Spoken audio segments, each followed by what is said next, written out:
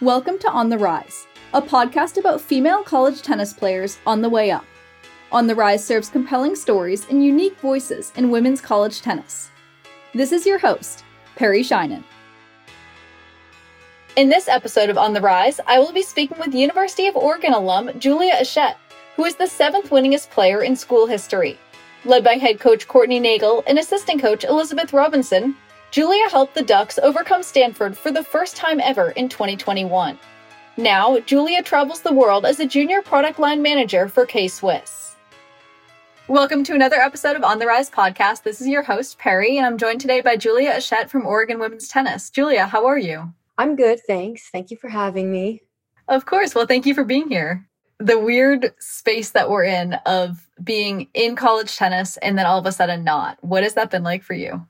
Well, it's funny because the longer I've been out of it, the more I'm like, wow, first of all, that's going to be the hardest thing I ever do in my life because, we're balancing school, social life, training, trying to plan your future. And so it's a lot. So this whole transition is just weird because all of a sudden I feel like I have so much time and I almost didn't know what to do with it at the beginning. And now I'm filling in the gaps. I'm coaching a bit, picking up some other jobs, making some music. So yeah. You're making music? Yeah. Yes, I make music on the side. What? Wait, can you tell me more? What kind of music is this? So it's very singer-songwriter / kind of pop style. When I was 16, when I tore my ACL, that's when I got into music. And then ever since then, I just kind of make it whenever I'm feeling inspired. Come, let's sit, we'll talk a bit. Rest your weary soul. 'Cause I've got the time and I can see you've got plenty to get off your chest. He paused for a moment to think. Turned to me, he took one big breath, made his peace. Whoa, he said it's a long way home. So you tore your ACL, and did you just start making music? How did that transition happen? Well, I always wrote poems, and I always wrote poems with melodies in my head. I knew what the melody was. And so when I tore my ACL, I got the call from the doctor, and he's like, yeah, it's going to be a year recovery. And I was like, well, got to find something else to do. And now we're here. Now I'm making music. Okay, so you teach tennis. Yes. In your free time. Yes. Usually after work or weekends, I have a couple people who book me whenever they please. How does it feel to be on the other end of it, teaching? Well, I'm very particular. I won't just coach anyone because I have zero patience on court. So you're either, I know it's so bad. I'm you're either going to listen to me and want to get better or I'm not. I can't just go on court and be okay, let's just hit some forehands. And I'm no, we're drilling and you're going to get better. And so I like it because I find people who are as intense as me. And so, yeah, it's been cool. And I guess what I'm wondering is, and this is something that I'm going through too, is the point in which your quote unquote competitive spirit, does that fire ever wane? And if so, what do we do to replace it? Because for me, I have not touched a racket since moving to Virginia because my job is so crazy. And it's very sad for me because I look at the racket in the closet and I'm like, whoa, it's hi, friend. But also I have not stepped on a court. I haven't done anything that has made my body feel like I'm going to compete. You know what I mean? So I've kind of just existed for a year. It's very strange. In terms of the competitive thing, no, I always want to win. I will always want to win. I don't think that's going to go away.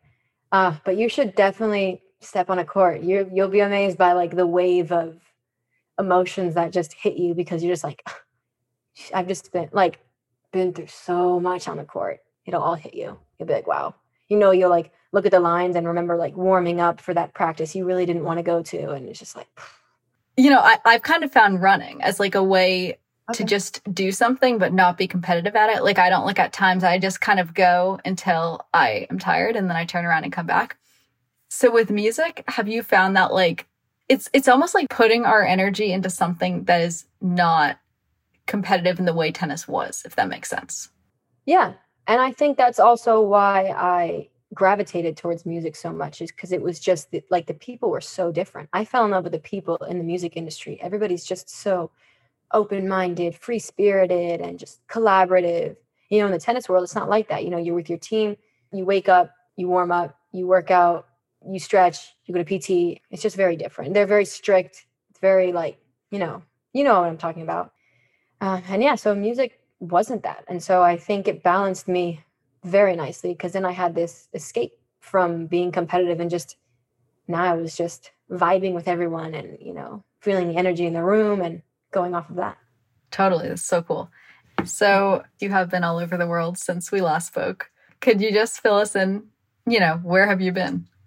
So I went to London for 4 days. And then I'll be going to Spain next month, and then back to Amsterdam the month after that, and then back to London. So a lot of traveling. So amazing. And what is your job? I work for K-Swiss. I'm the junior product line manager for their tennis line, and now their kids line. Yeah. And so you also started this awesome podcast, The Glass Box. Yes. Could you tell me more about it? Yeah. So one of my favorite things to do is listen to people's stories. Like, I love hearing about what they're going through and their experiences, and I love relating to them and all that good stuff. And so I think it was the summer of my junior year, I stayed in Oregon the entire summer with my buddy who actually produces my music for me, and came up with this idea of combining my love for stories and just hitting record and just creating a podcast. Because I was a journalism major. So I was like, okay, how can I kind of bring together this passion I have for storytelling and journalism? And so I started the podcast, and it was one of my favorite things that came out of my college experience, for sure. And do you have future plans for this? No, I haven't made any decisions to continue it just yet. So we'll see. Yeah. And, in terms of your time at Oregon, what do you think, what was the biggest match or kind of the biggest moment that you had on court? There are probably a couple, but probably the one that I remember most recently was my 5th year. It was senior day, and, we've never beaten Stanford, and we ended up beating Stanford, and I won my match. And it was just this feeling of like, that was my last home match, like beating Stanford. And, in college tennis, like beating Stanford is a big deal, because they are the school to beat every year. So that was a very exciting moment. May not have been like my best match, but it was the most like exciting team moment. And it speaks to your character that it was a team moment that you were most like excited about.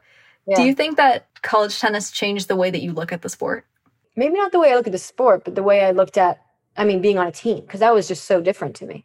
And I think it's like, in professional tennis, you have a team. But it's just, you don't have teammates, but you have like, your physio, your trainer. If you're at a top level. But yeah, all of a sudden it wasn't about me. So yeah, it definitely took me out of my own bubble, which took a while to pop, but eventually it popped, and I was a team player. You can ask my coaches and my teammates. Freshman year, rough, just so selfish, just like angry that I had to carry the ball back because I was a freshman, on my phone, because I was like, I just need to decompress after a match. Like, no phones. Got our whole team to get phones taken away. I was a slow learner, but I got it in the end. The no phones thing can hurt sometimes, especially if it's after a tough match. It was so painful, because I was also the one to be like, can we get our phones back now? And everybody, like my teammates, would be like, Julia, shh, like don't, like not yet, just wait. I'm like, I want my phone back. Even though I was the one that was the reason that we didn't have our phones, I was still, anyways. No, there's nothing like scrolling through Instagram through the tears after a bad loss. There is nothing like it. It's a nice little distraction. 5 minutes. All I need is 5 minutes. Just give me 5 minutes. That's fine. It was fine. It was a good lesson. I don't need my phone. So how else did you process matches, if not for your phone? Just being really vocal, for the team. That took me right out of my own bubble. I got to the point where, like, after I finished, whether I won or lost, I like sprinted to the sideline and I was just screaming, just trying to pump up my teammates. Yeah, that kind of did it. And what did you learn from your teammates? That everybody is so different than me. But you know what I mean? Like, everyone's so different. And you just, like, I learned how to communicate with, like, the shy person, the sensitive person, the aggressive person, the negative person, the overly positive person. And it's like, you really do have to communicate with all those people differently. And if you don't, you're going to run into conflict. And there was a lot of conflict because you just get tired of having to adjust the way you communicate. And so, yeah, I think that was the biggest lesson I learned from them. That's really interesting. And, going back, why Oregon? That's a hard question too, because I didn't want to go to college. I didn't want to play college tennis at all. I just wanted to travel the world and play pro. But then again, ACL at 16. So smart thing to do was to go to college. And I think I was playing the Eddie Hare, and the assistant coach knew my coach, and they were chatting. And then my coach like waved me like come here. Like I looked at him. I was like, are you kidding me? They're going to have me talk to this man who's wearing green shorts and a yellow shirt? I'm like, you're joking. I'm about to talk to a clown. And I went to talk to him, and he told me all about like everything student athletes get at Oregon and the facilities and all that. And I didn't know that college sports was this elite thing. Like, I didn't know that we got treated this way. I had no idea. So I was like, oh, really? And then I was interested a bit. And I think I ended up choosing Oregon because the coaches were recruiting me. They were really genuine. They cared about me on and off the court. They cared about my music. I could be very honest with them. I literally was like, I'm staying here for 2 years. I'm not staying. I want to leave. I don't want to be in college. And they were like, okay, it's fine. And they were just super cool. And so I gravitated towards that. Whereas one, I don't remember who it was, but somebody emailed me and they're like, hello, prospect. I didn't even read the rest of the email. I was like, absolutely not. Sorry. I saw you play at the Orange Bowl. I'm like, I didn't play the Orange Bowl. It's just like, you're joking, right? And so, yeah, I gravitated towards those people. It was the people. Mm-hmm. And so you didn't end up staying for 2 years. You ended up staying for 5. We don't talk about that. We don't talk about that out loud. But yes, 5 whole years. Wow. Good times. And what made you stay? That's just the path that I took. And so I was seeing it through. It's as simple as that. No, I totally get that. Do you think that we're built differently as tennis players? Because I've had some guests on that say that we are built differently. And do you think it's because we started as differently, or do you think the sport has shaped us to become different? I think it's what the sport requires in order to get good that shapes us into this sort of quote unquote different, because it's just you. So like from the age of, let's say 8, whenever you start playing, you're on your own on court and you have to figure it out for yourself. Like most kids aren't trying to figure things out for themselves at 8 years old. And so doing that for 5+ years, you learn a lot about yourself. You learn a lot about your weaknesses, your strengths, just discipline, character, values. So I think it's the process of what it takes to get good at tennis that shapes us into this different kind of person. Your parents, were they athletes? How did you get into tennis? My mom is a personal trainer, so but she was a dancer. That was her thing. So, and my dad was just very athletic, but they weren't like avid tennis players. So, growing up, was there a tennis parent out of the two of them? No, I shunned them from my matches because I didn't like the way they tennis parented. They weren't tennis parents. My mom would just make like faces when I would play, and I would like her being nervous, like made me nervous. So I was like, you cannot sit there and watch me. I don't need that energy. And then my dad is just this very like positive guy. And he's just like talking to me during like the match. He's like, come on, be strong. And I was like, I don't need that either. I don't want that either. And so I went with my coaches mainly, but yeah, my mom would come and watch me sometimes, but just sit far away. Well, I guess my last question is, where do you see the future of college tennis, of women's college tennis? I think overall, I see it, just my experience at Oregon, just in terms of like treatment, I can see just like it elevating because, the girls we're demanding what we deserve. And so if anything, I just see it becoming more of an amazing experience because we're getting all the things maybe that the men's tennis team is getting, little things, little details that kind of get cleaned up. But other than that, I can't really think of where I see the future going. Sorry, I couldn't answer that one. No, don't be. No, that is interesting. I mean, obviously Sedona Price from Oregon highlighting the inequalities at the NCAA tournament was a huge moment in my mind in modern women's sports. Oh yeah, that was a huge moment. But it's not like it was anything new.